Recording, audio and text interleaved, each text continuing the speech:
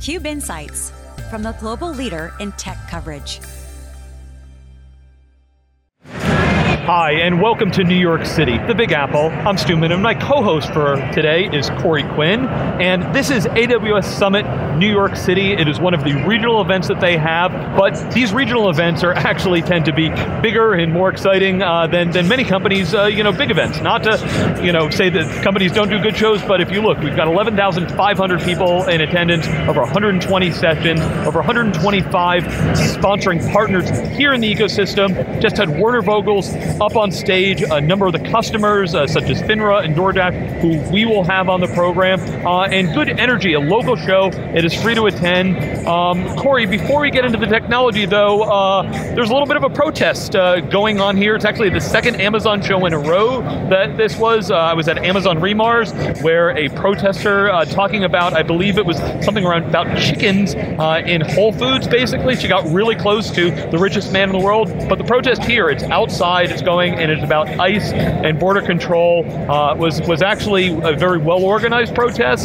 Security had to take many of them out for the first at least half hour of the keynote. Werner stopped a few times and he said, look, I'll be happy to talk to you after, but please let me finish. I thought he handled it respectively, but what was your take? Very much so, and I think it's an issue where there aren't too many people you'd want to associate with on the other side of it. Kids in cages is not something anyone sensible wants to endorse. The challenge that I continually have, I think, is that it's easy to have these conversations, oh, now is not the time. Well, okay, great. Typically, it's difficult to get big companies to say, and now is the time for us to address this, and anything outside of very carefully worded statements.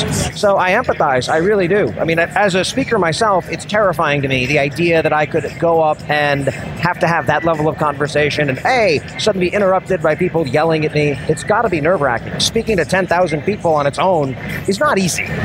And having to carry that forward with something that effectively comes down to a morality question it's got to be tough. I have sympathy for people going through this who work at Amazon, and I don't know that there's a great answer right now. But yeah, so Corey, I know you are not deep in the government space, but you were at the public sector show there, and there's always this discussion as you're supplying the technology while Amazon might not be providing bombers and guns. They are providing the technology underneath. Facial recognition causes a lot of concern. Rightfully so, that make sure we understand this thing. Security products and the like. So, when you have the Department of Defense and Border Control as your clients, they do open themselves up for some criticism. Right. At some point, you have to wonder who do you do business with versus who don't you do business with. And the historical approach of, well, as long as there aren't sanctions or laws preventing us from doing business with someone, we'll be open to all comers. I mean, at some level, I find that incredibly compelling. In practice, the world is messy. If things were that black and white, we wouldn't have these social media content moderation issues. It would be a very different story with a very different narrative. Yeah, definitely Amazon as a whole has a platform, and they have relationships. Jeff Bezos has met with, the highest levels of power in this country. They've got Jay Carney, was part of the Obama administration, helping with policy. So absolutely, great to see Amazon, take a strong public statement, and tech for good is something that we are hugely a part of, and therefore, we want to see all the suppliers, having a dialogue and helping to move this forward. Yeah, and I think the lesson that we take from it too is that there are multiple ways to agitate for change and protest. One is to disrupt the keynote, and I understand that. It gets attention and it's valuable, but you can do that, or you can have a seat at the table and start lobbying for change either internally or with the stakeholders. But you need to, there's a bunch of different paths to get there. And I think that I don't blame anyone who was protesting today, and I don't blame anyone who chose not to.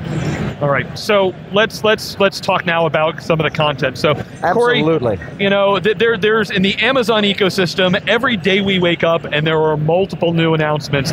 As a matter of fact, we're always saying, oh my gosh, how do I keep up with all of the things happening there? Well, one of the ways we keep up with it is reading Last Week in AWS, which is your newsletter. I'll do the shameless plug, for much appreciated. I get tired of telling my own story, Corey. But no, I don't. Amazon CloudWatch Container Insights, Amazon Event Bridge, new developer kits, Fluent Bit, talking about the momentum of the company, security.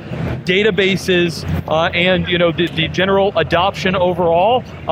Quick take for me is I love to hear Werner up there talking about applications. It's not purely, everything's going to live in the cloud and it'll be sunshines and unicorns and rainbows, but we understand that there's challenges here. Your data and how we manage that requires a broad ecosystem. That was the event bridge, is something I would definitely want to drill in on, because from a serverless environment, it's not just one thing, it's lots of different things, and how do we play between all of them. But since you do sort through and sift through all of these announcements, give us a take. Was there anything new here? Did you already know all of this because it's in your RSS feeds and newsletters, or what did grab you? Surprisingly, it turns out in the weeks where you have obviously reInvent is just a fire hose torrent that no human being can wind up consuming.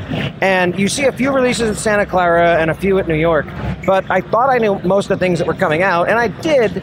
I missed one that I just noticed about 2 minutes before we went on the air, called CloudWatch Anomaly Detection.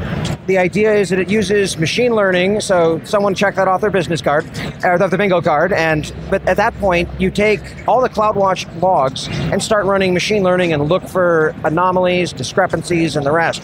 It uses machine learning, but rather than go figure out what it's for, it's applied to a very specific problem. And those are the AI ML products I like the best, where we're solving a problem with your data for you, but providing guardrails, as opposed to step one, hire $2 million worth of data scientists. Step two, we're still working on that. All right. So, Corey, CloudWatch. Actually, I saw the event bridge that I mentioned, which is that event ecosystem around Lambda.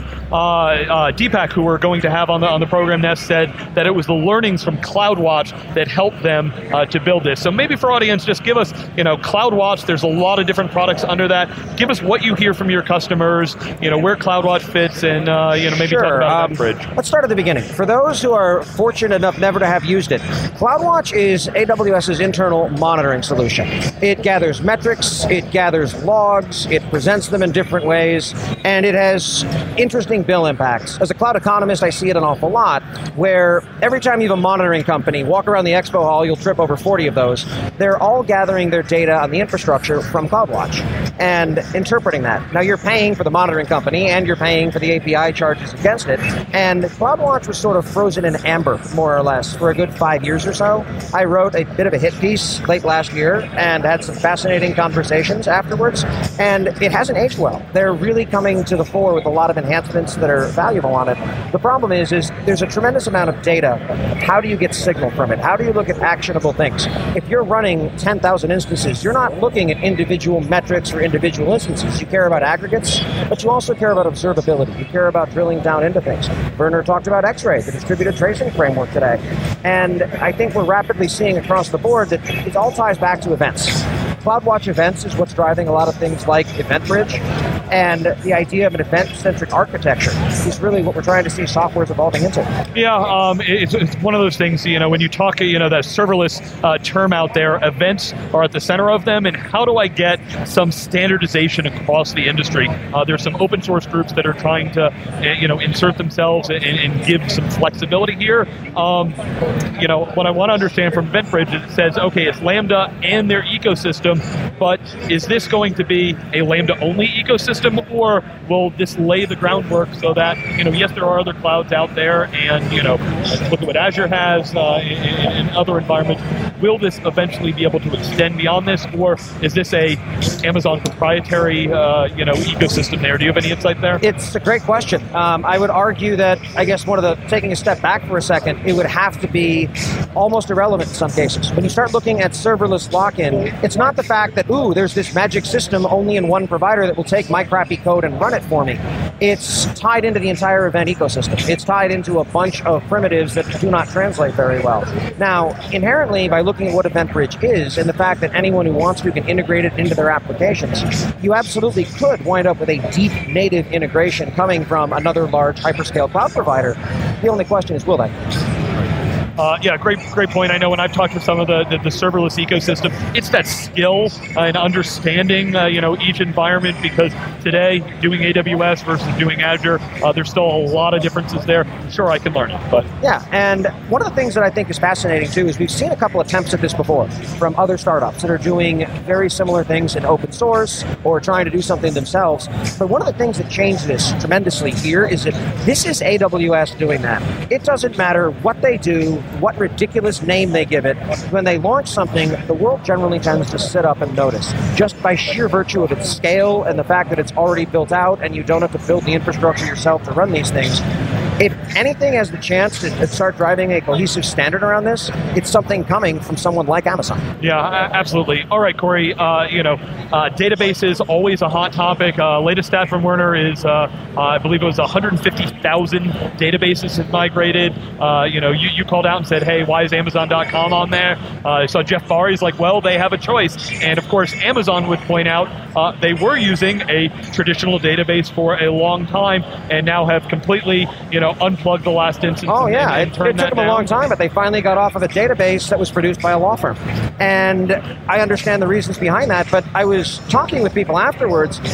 Amazon does have a choice who they use. And if AWS wants to win them over to use their services, they have to sell them just like any other customer. And that's why it's on that slide as a customer. Now, if you're not in the ecosystem like some of us are, it looks a little disjointed of, wait, so you successfully sold yourself and put yourself on the slide? Well, okay. It doesn't quite work that way. It was actually, so the biggest thing I learned at the Amazon Remars show, when you talk about all the fulfillment centers and the robotics and machine learning, almost everything underneath there, it's got AWS services underneath it. So absolutely, it is one company, but yes, Amazon is the biggest customer of AWS, but that doesn't mean that there isn't somewhere, I still haven't gotten the word if they are absolutely 100% on AWS, because we expect that there's some AS400 sitting in the background running one of those financial services things. Maybe they finally migrated that one. And that's why they're building an AWS 400.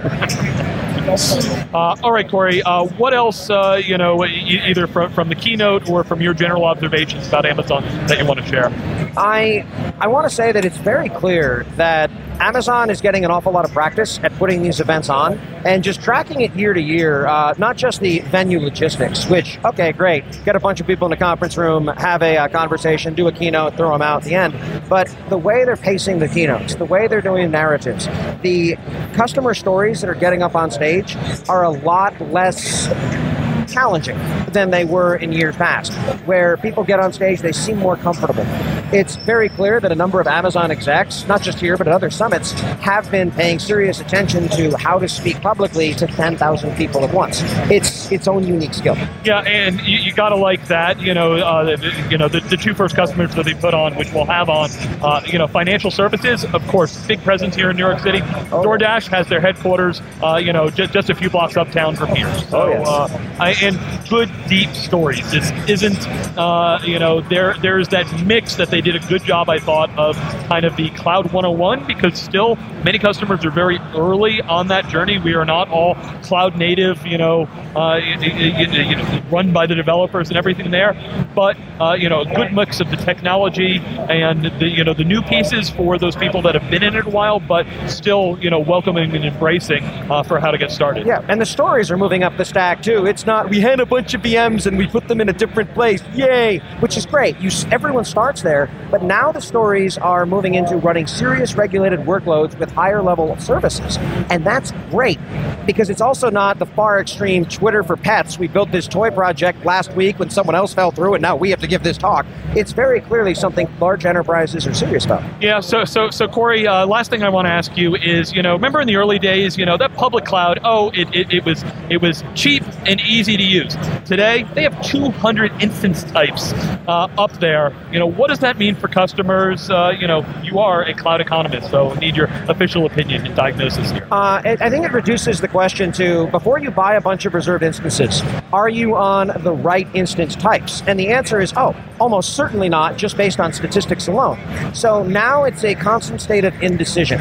It's rooted in an epic game of battleship between two Amazon SVPs, and I really hope one of them wins already so we can stop getting additional instance types every couple of months. But so far, no luck.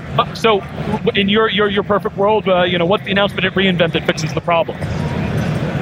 That's a really good question. I think that fundamentally, I don't, and I don't think I have any customers who care what type of instance they're running on. They want certain resource levels, they want certain performance characteristics, but whatever you call that does not matter to them. And having to commit to what you picked for 1 to 3 years, that's a problem. You don't have to, you can go on demand, but you're leaving 30% of the table. Yeah, and I love that point. It's actually, I take notes, FINRA, I want to talk to them because they say they've done 3 major re-architectures in 4 years.